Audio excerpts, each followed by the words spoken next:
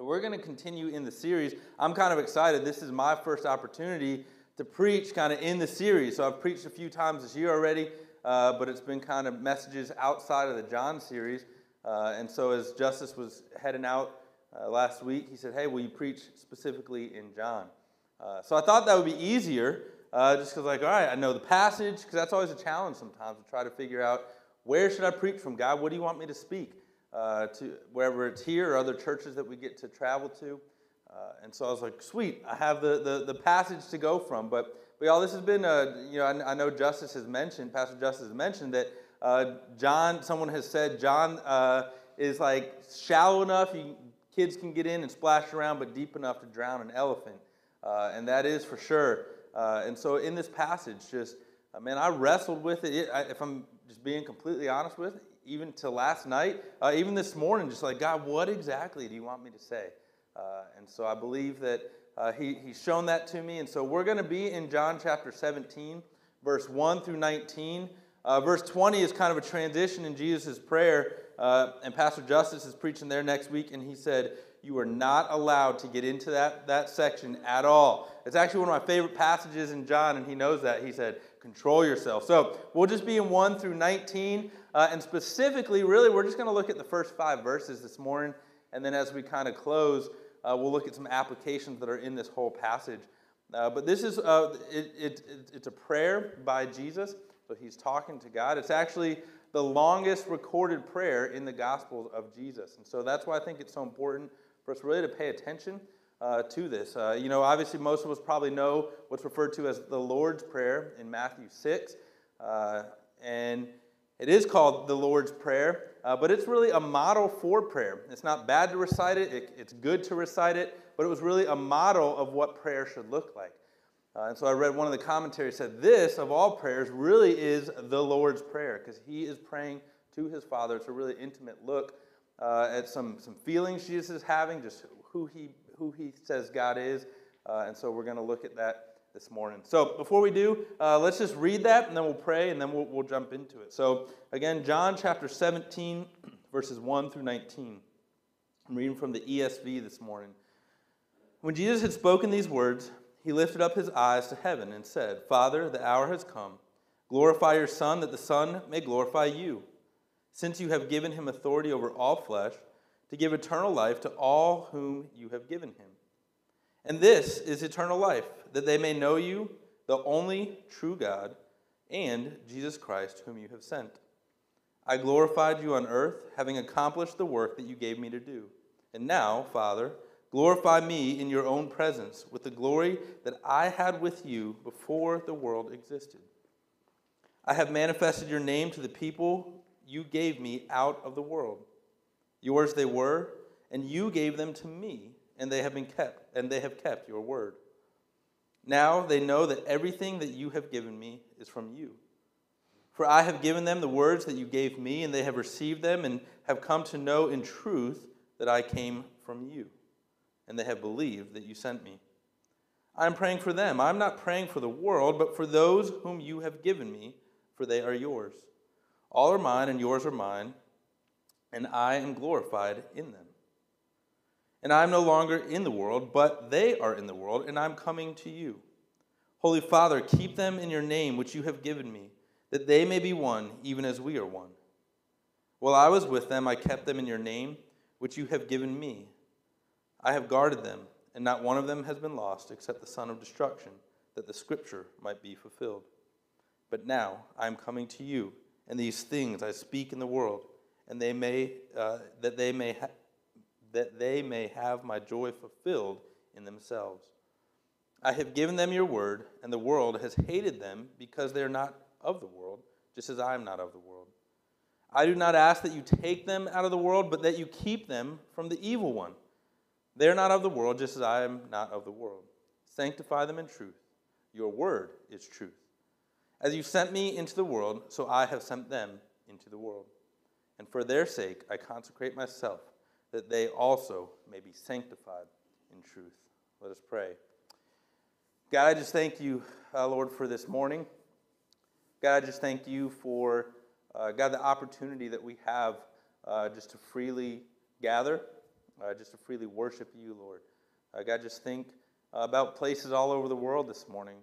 Certainly, obviously, Ukraine comes to mind, but Lord, there's just places all throughout the Middle East, even places in Africa and Asia, God, that they are not free to do this. Where God, if they want to gather together, they have to do it in hiding. They have to risk their lives just to be together. And so, God, I just pray that we would never take for granted the opportunity that we have to gather, Lord, as your body, as your church. So, Lord, I just pray for this morning that as we are gathered, whether it's here in this room, whether it's even people online just coming together with us, the other parts of the building where children are just being ministered to, God, I pray that you would be honored and glorified as we're going to read this morning, God. Pray in the very words that are spoken, it would be your Spirit speaking to hearts, to minds, Lord, and that it would lead to transformation, that it wouldn't be just, hey, we're done with church, check that off, but Lord, we would just take your word, that we would meditate on it the rest of today, just on this passage, and throughout the week, how you're trying to sanctify us, how you are trying to perfect us to be more like you, Lord, until that day that you return. God, I pray for anyone in this room that does not know you, does not believe in you, God, that they just today as they are confronted with truth, God, as they are confronted with your words, God, that just something would just draw them, and Holy Spirit, it would be you that draws them to you, and that there would be a response, maybe for the first time today. God, I pray for the rest of us, Lord, that do have a relationship, that we would do our part to come alongside those people that walk into the body today, Lord, that we would disciple them, that we would just love them well. God, I pray that we would be a church that loves well, that we would love our community, that we would love our family, our friends, and certainly those that are difficult to love. So God, again, just be with us this morning. We do lift up Cami and Justice to you, that they would just be getting rest, just have peace in their souls and their spirit, Lord, and just come back refreshed and excited for what you're doing here at Bayou Tala. So God, we love you. Praise all these things in your name. Amen. Amen. So as I mentioned, this is the longest prayer of Jesus recorded in the Gospels. And so we kind of really get a deeper glimpse into what he's speaking to God. And so there, just starting in verse 1, he says, when Jesus had spoken these words, he lifted up his eyes to heaven and said. And so this is kind of just, when we end our time together, we'll say, let's close in prayer. And so what this is referring to, that when he had spoken these things with these words, this passage is referred to as the upper room discourse or the farewell discourse. And so it really starts in John chapter 12. Jesus enters Jerusalem really to walk to his death. It's a week of just the Passion Week is kind of what it's referred to often. And so in John 13, we see the foot washing, which is in the upper room, and he's dialoguing with them. But then it's in John chapter 14 that kind of the theologians have titled it as the upper room or the farewell discourse. And so when it says after he said these things, it's referring to these previous 3 chapters, everything that has been said up to this point. And so now Jesus is kind of putting a bookend on that and saying, hey, let's go to God in prayer. And so he's ending everything that he's just said by going to the Father. And so sometimes we think, why do we do some of the things we do? But after we have a sermon, then we go to God. And so Jesus is kind of doing that here in this passage. And so he starts there and just says, Father, the hour has come. Glorify your Son, that the Son may glorify you.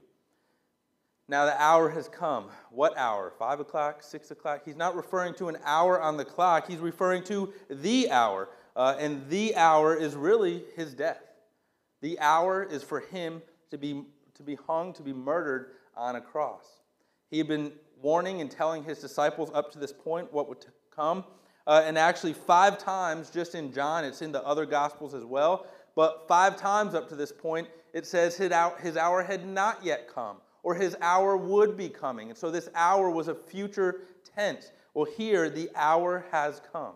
And Jesus is beginning to say that. He's saying, now is my ministry on earth is complete. I'm ready for this next phase to be glorified, to glorify you, God, and for you to glorify me. And so just to kind of catch a little glimpse, really, as I mentioned, chapter 12 is really Jesus enters enters into Jerusalem, and this is kind of the ending of his life, the ending of his ministry. And this is the first place here in John chapter 12 where he shifts and says this hour has come. And so in chapter 12, if you want to flip back a couple pages, John chapter 12, verses 23, he says just that. He says, "And Jesus answered them, 'The hour has come for the Son of Man to be glorified.'" So we see that word glorified again, and we're going to look into that here in just a few minutes. "Truly, truly, I say to you, unless a grain of wheat falls into the earth and dies, it remains alone. But if it dies, it bears much fruit." And so he's talking about, he said, my life has to end. The seed has to be crushed. And then we know that he didn't stay dead, right? 3 days later, he rose, but he's saying so that it can bear fruit. So that's this analogy that he's giving here. Verse 25, "Whoever loves his life loses it, and whoever hates his life in this world will keep it for eternal life." This is drawing back to where Jesus said in Luke chapter 14, and there's another passage where he's talking about the cost of discipleship. And he says that if you want to follow after me, you must hate your own life. And now we don't generally think of the word hate associated with Jesus. And so if we look at what the meaning of that word is, just you cannot love anything. And so in Luke 14 there he says you can't love your family, you can't love anything. And then he says you must even hate, or you can't love your life more than anything. So Jesus is using this language again. Verse 26, John 12:26. "If anyone serves me, he must follow me. If anyone serves me, he must follow me, and where I am, there my servant will be also. If anyone serves me, the Father will honor him." Verse 27, "Now is my soul troubled." And so Jesus just kind of said, hey, I know what's coming. We see other times when Lazarus died, it says that he was troubled, right? And so we see this, just the humanity of Jesus, saying, I know what's going to happen in a week's time. And my soul is troubled some. Again, that doesn't mean he's worried, he's not anxious, but he has some of that. But then what does he do? He says, now my soul is troubled, and what shall I say? Father, save me from this hour? So he's saying, should I ask for this not to happen? He says, but for this purpose I have come to this hour. Basically, he's saying, my whole purpose in life has led to this very moment. And verse 28 kind of foreshadows what we see here in John chapter 17. He says, Father, glorify your name. Father, glorify your name. So there in chapter 12, that's the first time that he says the hour has come. So he repeats that now here in his prayer, that the hour has come. That hour is his death. This is the next phase into really his life, but was really the end of his life. Father, the hour has come. Glorify your Son, that the Son may glorify you. Now, we might kind of skip through that like, yeah, that's cool. But when Jesus said, glorify your Son, one of the things that he was doing was he was reaffirming his deity, or reaffirming that he was God. And one of the ways he was doing that by saying this is, so pretty much all Jews at that point knew the book of Isaiah. Isaiah was a prophet, and they knew much of it. And specifically in two verses, in Isaiah 42:8 and Isaiah 48:11, Isaiah 42:8 says, I am the Lord, this is God speaking, that is my name. I will not yield my glory to another. So God is saying, I will not glorify another person. Verse 48:11, my glory I will not give to another. And so God here, Old Testament, saying, I will not glorify anyone but myself. And so here when Jesus is saying, glorify me, he is claiming I am God. And so at this point, the 11 now, and so further on when it says have not lost but the son of destruction, that's obviously referring to Judas, right? So he has the 11 here, and they understand that he is God. And so he is repeating that back to his Father. Kind of another translation of the Bible says it this way as far as glorify. It says, show how great your Son is, so then I, the Son, can show how great you are. And so as Jesus just comes before the Father, he's speaking truth back to him. This isn't an arrogant thing. This isn't propping himself up. But it says there's a commentary by D.A. Carson. I'd actually encourage you to, if you want to learn more about this passage, John chapter 14 to 17, There's actually a book written by D.A. Carson called The Farewell Discourse and Final Prayer of Jesus. I'd encourage you to check it out. You can get a PDF online. But he says it this way. He says, when Jesus prays, glorify your Son, he is not in some self-centered fashion clutching for honor as men count honor. Far from it. For the entire context prevents such an interpretation. After all, he is asking only for that which is in eternity past, and which he temporarily abandoned in order to take on his saving mission.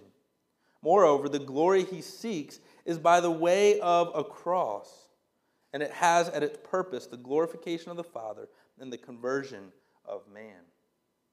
So think about this for a second. You know, how many times our prayers are selfish, right? And God wants us to pray, wants us to bring his needs to him. Several of the last chapters, Jesus specifically say, anything you ask in my name and it will be given to you. And Pastor Justice explained what that means. Or we can go back to the Lord's Prayer. And one of kind of the ways he says to pray is for prayer of petition, asking God for things. So it's not wrong or it's not selfish to ask God for things. He wants to be involved even in the smallest aspect of our lives. But I think often our prayers are selfish. How much do we pray for other people? How much do we pray for things that don't benefit us? And so here what Jesus is doing, he's praying the farthest thing from that. Essentially, Jesus is praying for his murder. He's praying, glorify me, which means let me be on the cross because then I will die but then resurrect. And so this is the opposite. This is complete selflessness, the way that Jesus is asking his Father to bring about what needs to come. And so what we see in this language as far as where it said, verse 2, glorify your Son, that the Son may glorify you. There's kind of this mutual glorification going on. If we look at Philippians chapter 2, 9 through 11, really kind of gives us a good understanding of exactly what Jesus is praying about here. So Philippians chapter 2, 9 through 11 says, therefore, God exalted him to the highest place and gave him the name that is above every other name. Remember, we just read in Isaiah, we looked at Isaiah 42, where he says, the Lord is my name. And so here it's saying that name Lord has been given to Jesus. That at the name of Jesus, every knee should bow in heaven and on earth and under the earth, and every tongue acknowledge that Jesus Christ is Lord. Why? To the glory of God the Father. To the glory of God the Father.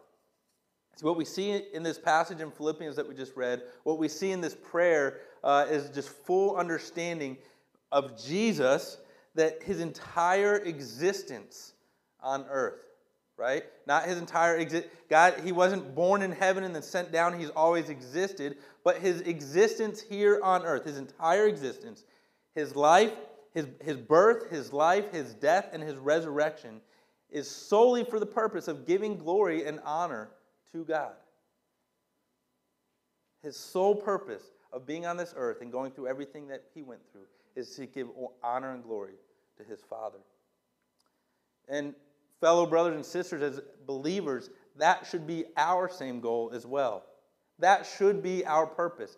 Everything that we do, everything we listen to, everything we say, everything we think should be for the sole purpose of bringing honor and glory to God. And if you're saying, well, Jesse, that's a tall order. It is a tall order, and that's why Jesus had to die on the cross, because we fall short of that. And we need to repent and ask forgiveness when we don't do that. But Jesus said this in the Sermon on the Mount in Matthew 5:16. He said that. He said, let your light shine before men so that they may see your works and what? Glorify your Father, or give glory to our Father in heaven. So he's saying here, everything that we do should be for the sole purpose of people seeing how you live your life, saying, man, there is a God. God is good. Jesus does save. Jesus does transform. That was what the life of Jesus did. And for followers of Christ today, that should be our main purpose today. Everything that we do to honor and glorify him. So Jesus goes on in verse 2, he says, since you have given him, and again he's talking here in third person, since you have given him authority over all flesh to give eternal life to all whom you have given him. So So Jesus is saying, you have given me authority over all flesh. And so if we look all throughout Scripture, we know that true biblical authority is not to be given to abuse that authority. It is not to be authoritative. In fact, Jesus says, as we just read in in John chapter 12 and other places, that in fact Jesus said, I did not come to be served, but to serve. And so true authority is serving others. True being a follower of Christ is all about serving others. And so then why did God give Jesus all authority? The purpose of that authority here in verse 2 is to give eternal life. To give eternal life. And so Jesus is firstly recognizing that all of his authority comes from God. It's not because of anything else except that God has willed and God has purposed for him to have that authority. So he's recognizing that his authority comes from God. He says throughout John, he says that I don't even speak words other than what the Father speaks to me. So everything that he is just fully submitted. And he has this authority, it says, over all flesh, over all things. And so that means, who does that mean? Does that mean just believers? No. Jesus, God have authority over all things, even those that don't recognize his authority. And sometimes I think we see like what's going on in the world and we're like, oh my gosh, what is happening? Like none of this is a surprise to God. Like none of it is happening without God's kind of stamp of approval. So maybe take that and say, so even all these bad things, yeah, God is allowing these things to happen. God is there, and it's because of originally sin entered the world, and as a result, we're walking through the things that we're walking through today. But God isn't just up there like, I wonder how things are going to turn out. I wonder how this war in Ukraine is going to end up. No, God knows all these things. God has authority over everything. And that's why it's one of our responsibilities and duties is to pray to God, to ask him, to seek his counsel, to seek his wisdom. So he has all authority. Whether people submit to that or not, he has that authority, right? You can tell, maybe you've said to your parents, like, you might not like it or whatever, but I'm still your parent.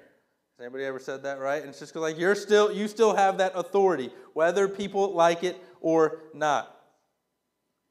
So this is really not, as far as this idea of that Jesus came to give eternal life, this actually isn't the first time that we see this. Let's actually flip back to John chapter 3. So like I said, we've been in John chapter, in the book of John. So like this would probably be like 3 years ago we were in chapter 3. Not really. If you're new here, you're like, man, you've been here. This was a series that was supposed to be so many weeks, and it's just there's so much depth. We've just been in it a while. But if you don't remember, all the way back in John chapter 3, verse 35 and 36, really he's saying a lot of these things throughout the Gospel of John that he's praying now. But in 35 and 36, it says, the Father loves the Son and has given all things into his hand. Whoever believes in the Son has eternal life. So we see this echo that he's been given all authority, and what's the purpose of that authority? Is to give eternal life. And then whoever does not obey the Son shall not see life, but the wrath of God remains on him. And so that's speaking to that point that even if people don't accept it, his authority does not disappear. His in-chargeness, if you will, is not determined by people saying, yeah, I submit to that or not. God has supreme authority. Jesus has supreme authority, but it's to give eternal life. It's to give eternal life to all men is what it says here. And then also just 2 chapters later in chapter 5, verses 24 through 27, it says, truly, truly, I say to you, whoever hears my word and believes him who sent me has eternal life. And so whoever who hears the words that I'm speaking and believes that God sent me has eternal life. He does not come into judgment, but has passed from death to life. And so referencing back to chapter 3, those that accept him pass from death to life. Verse 25, truly, truly, I say to you, an hour is coming. Okay, remember, this is one of those references where he says this hour is coming. Here in chapter 17, we're at that hour, but an hour is coming and is now here when the dead will hear the voice of the Son of God, and those who hear will live. For as the Father has life in himself, so he has granted the Son also to life in himself. and he has given him authority to execute judgment because he is the Son of Man. And so what I'm trying to kind of help us see there is what Jesus is praying here. This is things that if we look back at his whole ministry, that he has kind of given bits and pieces here and there. And in this prayer, Jesus is just bringing it all together. Obviously, the 11 are hearing this, but he's also just kind of reaffirming it back to God, right? Nathan, I think, just said, say we want to hear the voice of God, we'll read God's word. And so this is kind of what Jesus is doing. He's just saying God's words back to him. And so Jesus is able to stand in that place because he's been given authority of life. I'd encourage you to go back in December. We did pause the John series in December to kind of do sermons that were focused around the Christmas time. Those were all incredible sermons. The one specifically around the virgin birth speaks to a lot of this, why Jesus had the authority he had, why he was God, why it had to happen those ways. But this idea that Jesus had to be given that authority over all life so that he could stand in our place.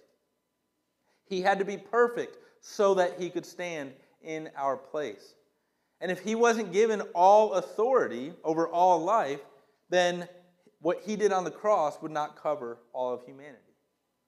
But because God gave him all authority, what he did on the cross covers all of humanity.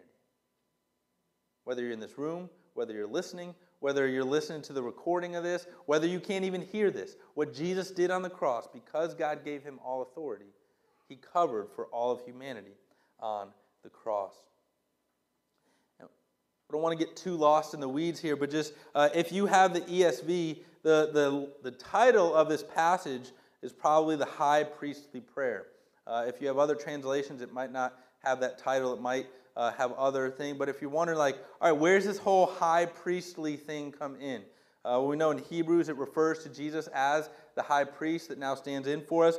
But as I was digging into this and studying this, there's just incredible parallels between this and the high priest of the Old Testament. So I would just want to go down that road for just a second. The high priest, as we know, for Israel was the one priest that once a year was able to go into the Holy of Holies in the temple. And so there was an outer court, there was an inner court, and then there was the Holy of Holies. In that Holy of Holies was literally the presence of God. So before Jesus died and resurrected, the Holy Spirit was not living in people. The Holy Spirit would come on people. The Holy Spirit engaged and worked in people's lives. In Genesis chapter 1, 2, it says the Spirit of God hovered over the earth. So the same Holy Spirit that we have living inside of us today was the same Holy Spirit before existence, and so in the whole Old Testament. But because the Holy Spirit had not been sent, which Pastor Justice has talked the last couple of weeks, Jesus promised, I will send the Holy Spirit. That happened at Pentecost. So today we have the Holy Spirit as believers in Christ. We have the Holy Spirit living in us. So they had to go into the Holy of Holies. It was literally the presence of God was in there. And they were so afraid of the presence of God, largely or partly because when they would carry the Ark of the Covenant from place to place, they were not allowed to touch the Ark of the Covenant. There were poles that ran through it, and it was 4 guys on either side that they'd carry this thing. But one time they were walking, they stumbled and it started to fall. One of the priests went up to grab it and he dropped dead because God told them, do not touch it. So you can understand why they had this fear, and all throughout the Old Testament they had this fear of just the reverence of God, to obey His commands. And so I'll say that going into the Holy of Holies, they had what's going to happen, that they actually tied a rope to the priest's foot and had a little bell on it, so if something happened in there, they could drag him out. Because that's probably not super relevant, but there was this Holy of Holies, and so once a year, on the Day of Atonement, or the Jewish is Yom Kippur, they would go. The high priest would go into there once a year to atone for the sin of Israel. And now there were very strict rules of how that atonement had to take place, as far as specific sacrifices, specific rituals that went into that. And so a few parallels and part of the reason why this is sometimes referred to as the high priestly prayer is because Jesus is explaining here in John chapter 17 how he is standing in our place for our sin. So we no longer have to worry about the Day of Atonement. We no longer have to worry about animal sacrifices because Jesus was the sinless, perfect lamb and was able to stand in our place. But if you look into like even some specific imagery here in John chapter 17, well, one, as I mentioned, there were very strict rules laid out in Leviticus for the Day of Atonement. And Jesus says that multiple times here in John 17. I have done everything that you told me. I have followed all of your commandments. So he's saying, I have done everything that you have asked me, God. And then specific in Leviticus 16, in verse 4, so Aaron, who was the first high priest, he was to bathe before he went into the Holy of Holies. Well, what just happened in John chapter 13? Jesus washed the disciples' feet. And so there's this imagery of some of these things. In Leviticus chapter 16, verse 6 and 11, there was a bull had to be sacrificed and the blood sprinkled, first for himself, then family. And so Jesus draws on some of that imagery as he's instituting the Lord's Supper here in the upper room, this idea. And then, as I said, Aaron did a sacrifice first for himself and then family. And actually, if we look at this prayer, the first 5 verses are really Jesus praying about himself, and then really 6 through the end of 26 are about the body, believers, his family. So all that to say, Jesus is just reaffirming that, hey, I am about to go stand in the place for all of humanity because I have been granted all authority. We're going to skip over verse 3, and we're going to kind of end up there today. But if we keep reading in verse 4, he says, I glorified you on earth, having accomplished the work that you gave me to do. Again, just saying, hey, I have done everything that you have commanded, for one, and it was God's purpose. It was God's purpose. We see that here actually. So he goes from this prayer to they're in the garden, and he goes off to pray. And he specifically says that, Lord, you're not my will, but yours. And so Jesus is saying, look, God, I've done everything that you have commanded me to do. And now, Father, glorify me in your own presence with the glory that I had with you before the world existed. Again, speaking to his deity, he's claiming here that he exists outside of time and space. Let's go back to verse 3 for a few minutes. Let me read it again. And this is eternal life. So we ask, how do we get eternal life, right? There's been movies about, there's been an Indiana Jones movie about the Holy Grail, right? Pursuing this eternal life. If you haven't seen that movie, you go back and you watch some of the graphics, you're like, man, things have come far. But, right, there's this like human pursuit of not dying. There's just something there that where people are like, well, I'm afraid to die. But that's the thing, when our future is secure in who Jesus is, we don't have to have that fear. We don't have that fear because we have eternal life in Jesus. And so just in case we're not clear, so what is eternal life? He spells it out here. It says that they would know you, the only true God, and Jesus Christ, whom you have sent. Whom you have sent. So this idea of knowing God, flip back to 1 John.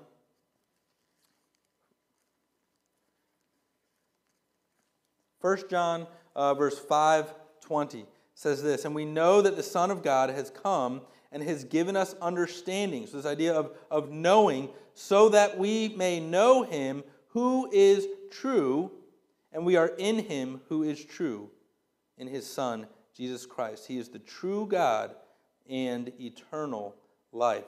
Little children, keep yourselves from idols. And so that kind of last tagged on like, okay, that like what? Yeah, the idol thing. Like so they live. So obviously Old Testament, but still even in New Testament, they lived in a very polytheistic culture, meaning many gods. If you've done any study, Greek and Roman gods, mythology. In fact, in Acts we can read several times where there were revolts against the apostles because the apostles, as they preached the one true living God, were taking away from business from the people that would make these statues. They were drawing people outside of these human-made God's temples to go worship in the temple of the one true God. And so Jesus, again, here, as he's praying this, is just saying, look, it's not just belief in a God. Eternal life isn't just what's good for you is good for you. It's not, we all find our way. No, Jesus is declaring here what he said earlier, that I'm the way, the truth, and the life. And he's saying to what? To the one true God. Maybe you're listening here this morning like, that's a little closed-minded. Well, one, we didn't make the rules. God has all authority. God is all sovereign. That's how God made it. And he also provided us an opportunity to be in relationship with him. But two, that claim of exclusivity, where Jesus is the only way, all major religions have a claim of exclusivity. No religion says, they're all the same. They all have, in fact, 4 of the 5 main religions don't even have the same understanding of eternity. So to say what's good for you is good for you, one, you can't believe that to be a follower of God, a follower of Christ, but also it just doesn't add up. And so Jesus is saying here that true eternal life comes through the only, the only true God. And it's about knowing him. So salvation is not simply just knowledge of God. All right, there's lots of there's lots of professors of religion at many secular schools all across the world. Some of them are probably saved, but the majority of them, they know the Bible very well, but they don't know God. They don't know God in that way. And this is what Jesus is speaking to in John chapter 5. He speaks really to the same idea that it's not just about knowing about, but it's truly knowing. So it's not just memorizing as much scripture and saying, it's about truly knowing, have an intimate, personal relationship, surrender to God. And he's speaking against that here in chapter 5, verse 39. He says, you search the scriptures because you think that in them you have eternal life. And it is they that bear witness about me. So he's saying, you're looking to Scripture to try and have this eternal life, but all of Scripture bears witness about me, says that I am the Son of God. But verse 40, yet you refuse to come to me that you may have life. It's like you're spending all this time and energy trying to memorize Scripture when you're completely missing the obvious that, hello, I am the Messiah. The very people that should have known Jesus was the Messiah, the best, rejected him. They're the ones that murdered him. So he's speaking. So it's not just about seeking this, not about just studying. Verse 41, I do not receive glory from people, but I know that you do not have the love of God within you. And those are some fighting words, right? You do not have the love of God within you.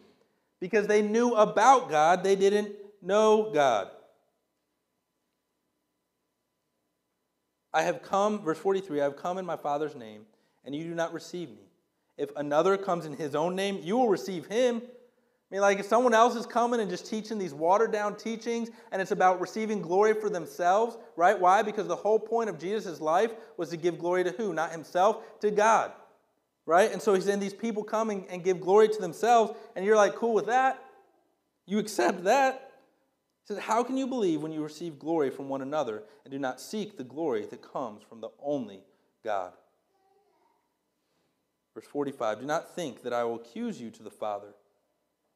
There is one who accuses you, Moses, on whom you have set your hope. See, they were so fixated on the law, they were so fixated on the Old Testament that they were trying to live by that, so they were going to die by that. Because man cannot live to be good enough.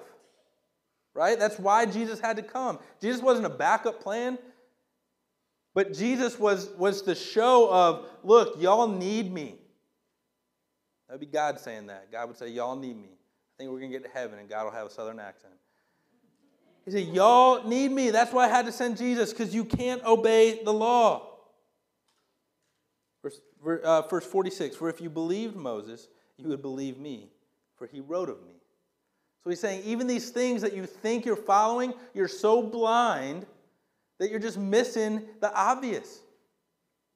Because you're so focused on yourselves. Verse 47, but if you do not believe his writings, how will you believe my words. The very word of God was Jesus himself. So what Jesus is saying here, what he's praying, is we cannot know God without knowing Jesus. We cannot know God without knowing Jesus. We can know about God, as the Pharisees, as lots of people in this world try to get through life. But if we do not know who Jesus is, if we do not admit that we are fallen and broken and we are not good people, God's word said, that's not me, okay? The pastor said I'm not a good person. No, God's word says that. It says that we have all fallen short. We have all fallen short of the glory of God. So we can know about God, but if we don't know Jesus, we will never know God. And so then maybe begs the question, so then who is Jesus? How do we get to know him? And so whether you don't know him, here's some basics, or if we do know him, here are things just to pour into that we see here in this passage and that we just need to cling on to. The first is, so who is Jesus? One, Jesus is God. Verse 1, really verse 5, even in verse 11, Jesus is saying that in this prayer, saying that I am God. Right? We can look to John chapter 1, verse 1. So the very first verse in John's gospel says, in the beginning was the Word, and the Word was with God, and the Word was God. Nothing was created without the Word. And so what the Word is referring to is Jesus. Jesus is the Word. Jesus is God incarnate, or was God incarnate here on earth, and Jesus is the Word. Jesus is God, the one true living God. Second, Jesus is submitted to the Father. And so if we're trying to get to know Jesus and it's leading us to anything else but submission to the Father, then you're not truly pursuing after Jesus. If our pursuit of Jesus is not leading to a submission of God and a submission to him, we're not pursuing Jesus. And he says that in verse 1. He recognizes God the Father. We don't have time to get into it this morning, but there's actually amazing parallels between the Lord's Prayer, what we refer to as the Lord's Prayer, and here, right? That one verse, Lord's Prayer. Our Father, who art in heaven, hallowed be thy name. Thy kingdom come, thy will be done. Submission to the Father. Who else is Jesus? Well, one, Jesus has, I guess it's number 3, because I've said, Jesus has authority. And he says that, since you have given him authority over all flesh. And so the fact that Jesus has authority, what does that mean? It means that we can bring anything to Jesus. I said earlier, we don't want to have selfish prayers. If all our prayers are just about ourselves, we need to get outside of ourselves. But Jesus has all authority on heaven, on earth and in heaven. He says that earlier in the gospel. He says, if you as earthly parents know how to give good gifts, how much more will your Father in heaven not give good gifts? And so we can go to him with anything. So he has all authority as far as going to him in prayer, but also, right, Jesus is Word. So that means that all of Jesus' Word is authority. If we go through God's Word and just take out bits and pieces, then God's Word does not have authority in our life. We can't pick and choose. Are there challenging parts of God's Word? Absolutely. Are there some passages that make you man, that's tough? Absolutely.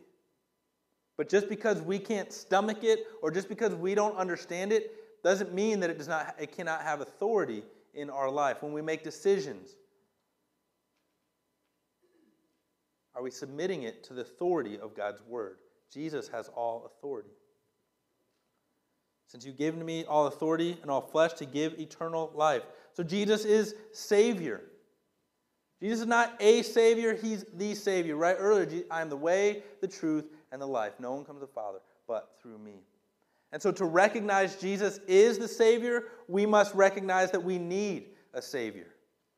And if we just believe that Jesus has all authority, so God's Word is all authority, then we only have to get a few chapters into this thing called earth to realize we need God. We need a Savior.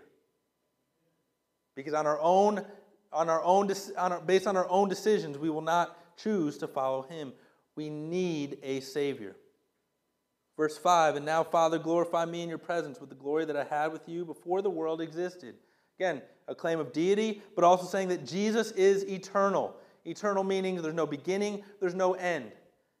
Operates outside of time and space.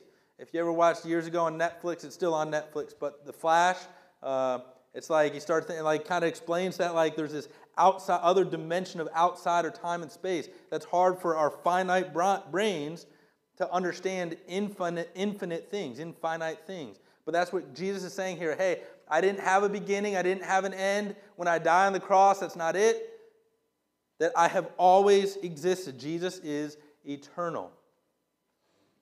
Verse 12, Jesus is talking about, hey, while I was with them, I kept them. These are the 11 in your name, which you have given me. I have guarded them, and not one of them has been lost, except the one that was supposed to be lost, to fulfill Scripture. So Jesus is protector. Jesus is protector. Why do Christians die? I guess Jesus isn't a protector. No, because he protects our eternal soul. Paul says it this way, he says, to die is gain. So sometimes we think, well, man, why do bad things happen? Or why did my aunt die of cancer? Why do bad things happen to Christians? Because, if I can just be blunt, because this world is junk, right? That's why bad things happen. But Jesus is protector. Our hope, our trust can be in him alone because he is protector. And the last thought about who is Jesus before we wrap up and look at then who is God. So if we know who is Jesus, these things, verse 17 is he proclaims truth. Jesus is and proclaims truth.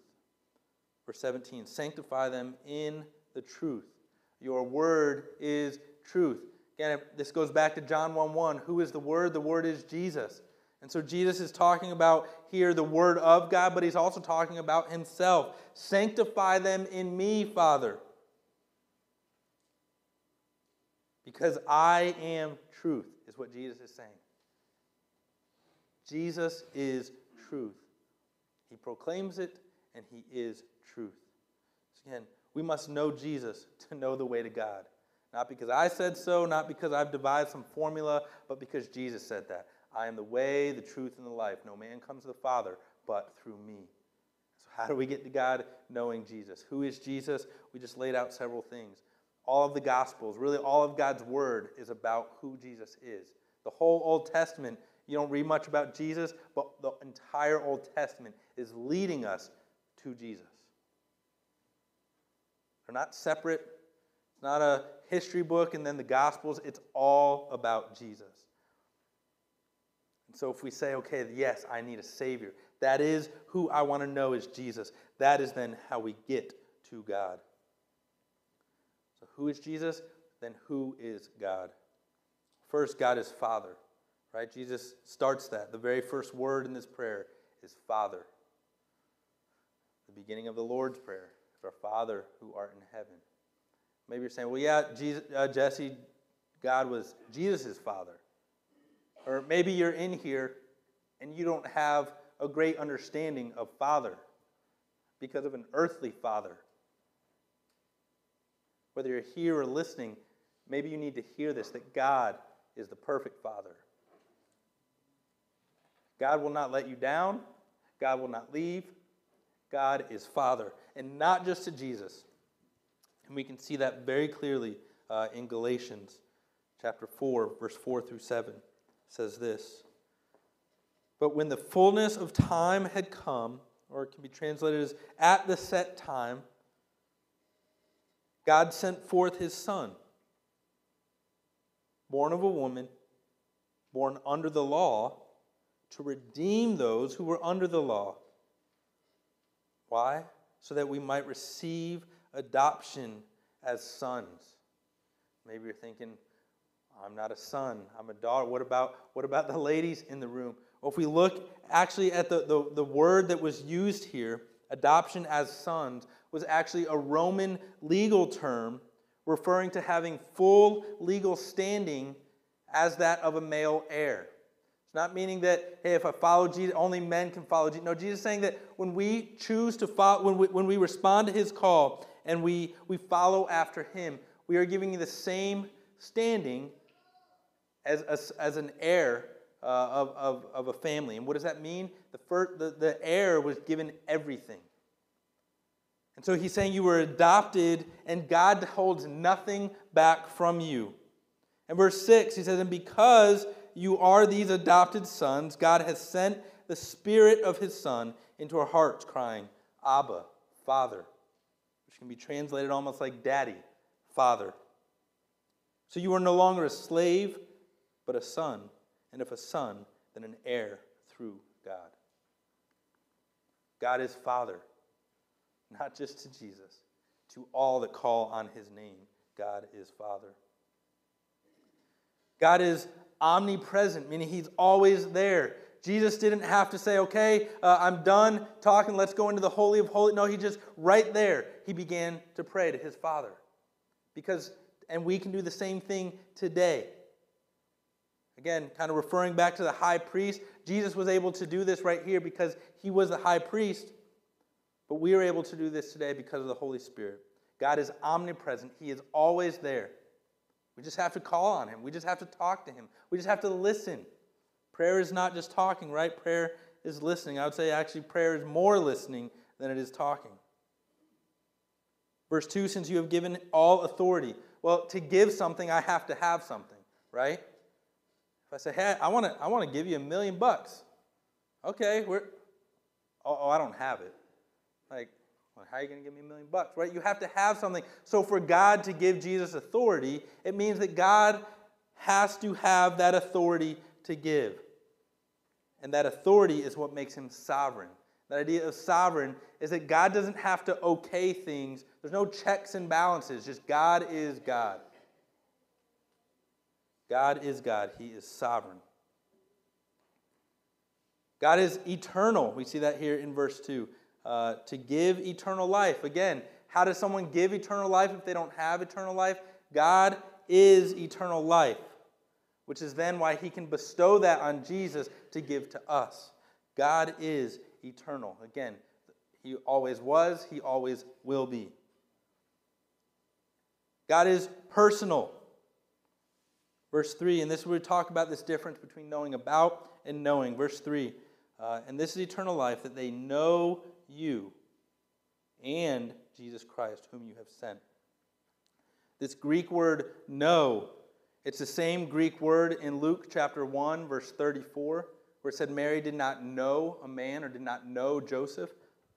And it's the same word when they translated the Old Testament into Greek, referred to as a Septuagint. It's the same Greek word that in Genesis chapter 4:1, where it says Adam knew Eve. It's an intimacy. It's not just a sexual thing. It's an intimacy. It's knowing someone as well as you can possibly know someone. It's about intimacy. That word intimacy, I've heard it described this way. It's intimacy is into me, you see. It's allowing God to see into our life. He sees us, but it's recognizing that. And it's us giving everything to God. Every possible thing, just like in a marriage. Right? What's hers is hers, what's mine is hers, that type thing. No. But right, it's we surrender everything to God. That's what it means to know Him. This idea of knowing Him here, and this Greek word that is used is not just, yeah, I know God. It's knowing followed by obedience. It's belief followed by obedience. It's belief followed by action. It's belief followed by faith, even when we can't see Him. That's what this word know means. And it's a personal thing. It's an intimate thing. God is personal. God is deeply concerned with the smallest and deepest part of your life. And the last one is simply this, that God is love. God is love. We see that in verse 3. And this is eternal life, that they know you, only true God, and Jesus Christ. And where do we see love in there, right? John 3:16. For God so loved the world. It's not the earth. It's not the things of the world. It's every person that would ever walk on this planet. God loved us. God loved you. God loved me so much that He sent His Son, Jesus. He didn't create His Son and then send him. Jesus always existed. He sent His Son to be born of a virgin, to be ridiculed, to be hated, to be beaten and ultimately murdered here on earth because he loved us that much. God is love. 1 John talks all about that. See, knowing God leads to belief in God. And belief to God leads to belonging to God.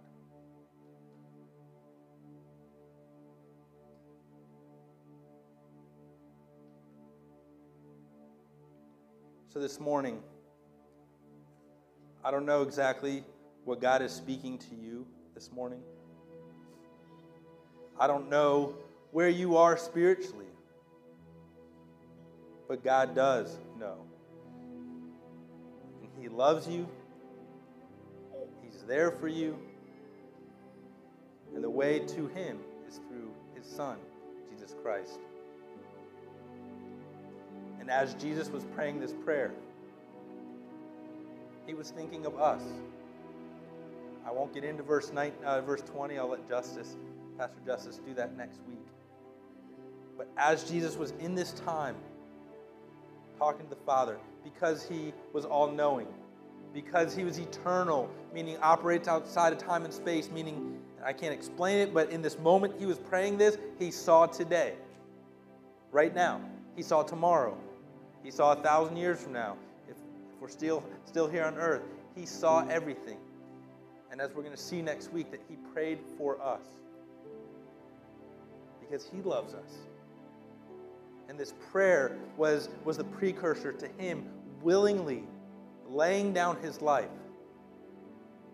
Right? He said he could have called down legions of angels to fight back the greatest Roman army. And in fact, in the garden, Peter tries to literally physically intervene, cuts off the ear of a guard. And in that moment, Jesus has grace, has love, compassion, picks up the guy's ear, says sorry about that, and puts it back on. Because Jesus has grace, has love, and he willingly laid down his life for you, for me, and for everyone. God, I just thank you this morning. Lord, I thank you for who you are.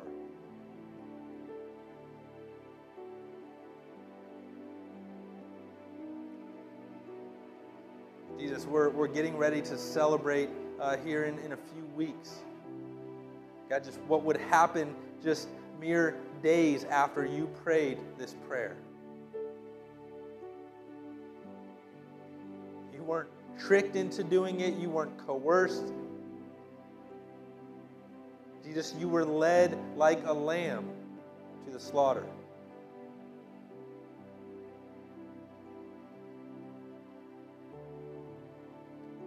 And God, we thank you that because of, God, who you are, that you are all powerful, that you are all sovereign, that 3 days later, God, you rose your Son from the dead, completing his purpose here on earth to bring salvation for all who would know and believe in him.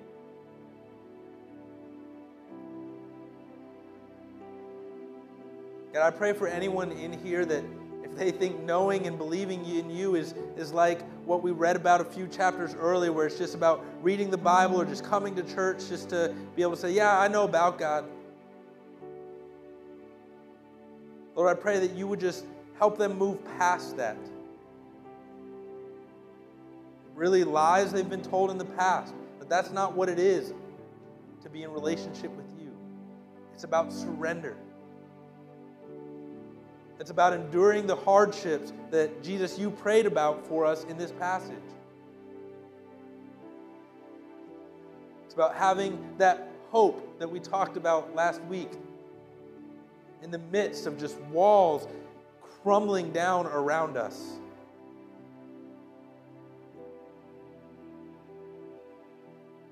Jesus, you never promised that this world would be easy. In fact, in John 16, you said that we will face trials and tribulations here on earth. But you didn't just tell us that ominously. You said, but do not fear, I have overcome the world. And Jesus, your very last words before you rose into heaven said, you are with us to the very end of the age. And so God, I'm just praying this morning your words back to you. They're not my promises.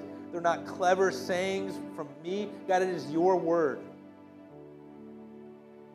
You say that you were able to keep those that trust their life to you. You say that you love us, will never forsake us, that you have a plan and a purpose for us. You created us to do good works, and those works that will glorify you. So God, I just pray for our church that Lord, we would be a body of believers that just embodies that, God, just that we would live so fully and so surrendered to you that people might not even know our church name. God, they would just know you. Lord, I pray for the husbands, for the wives in this room, God, that they would be men and women of God, Lord, that as maybe they raise their children, God, that they would just point them to you. Not to know about, but truly to know. God, that the children in this building would just see moms and dads just honoring you with their lives, with their marriages, with their finances, with their time. So that, Lord, that they would grow up to be the next generation just of amazing disciples, of followers of you. And so, Jesus, I just thank you for giving us a glimpse into how you went before your Father. We do believe and we do confess that you are, Jesus, you are Lord. You are Savior. And God, we just pray that everything that has happened today, we pray that as we walk out of these doors, everything we do would glorify you. God, we thank you for who you are. We thank you for the fact that you were the God yesterday, you're the God today, and you're the God that always will be. So we love you. We pray all these things in your mighty and powerful name. Amen. Church, it's been an honor to be with you today. I pray that God has spoken to you, and I just pray that something that just stuck out to you today, you would have some conversation on the way home. Talk with you, pick your kids up and ask them, what did you learn in church today? And then say, this is what I learned. Getting God's word together with them. If you have plans to watch a show this afternoon, take 10 minutes of that time and getting God's word. You will not regret it. Church, you guys have a wonderful day. Look forward to seeing you tonight for prayer.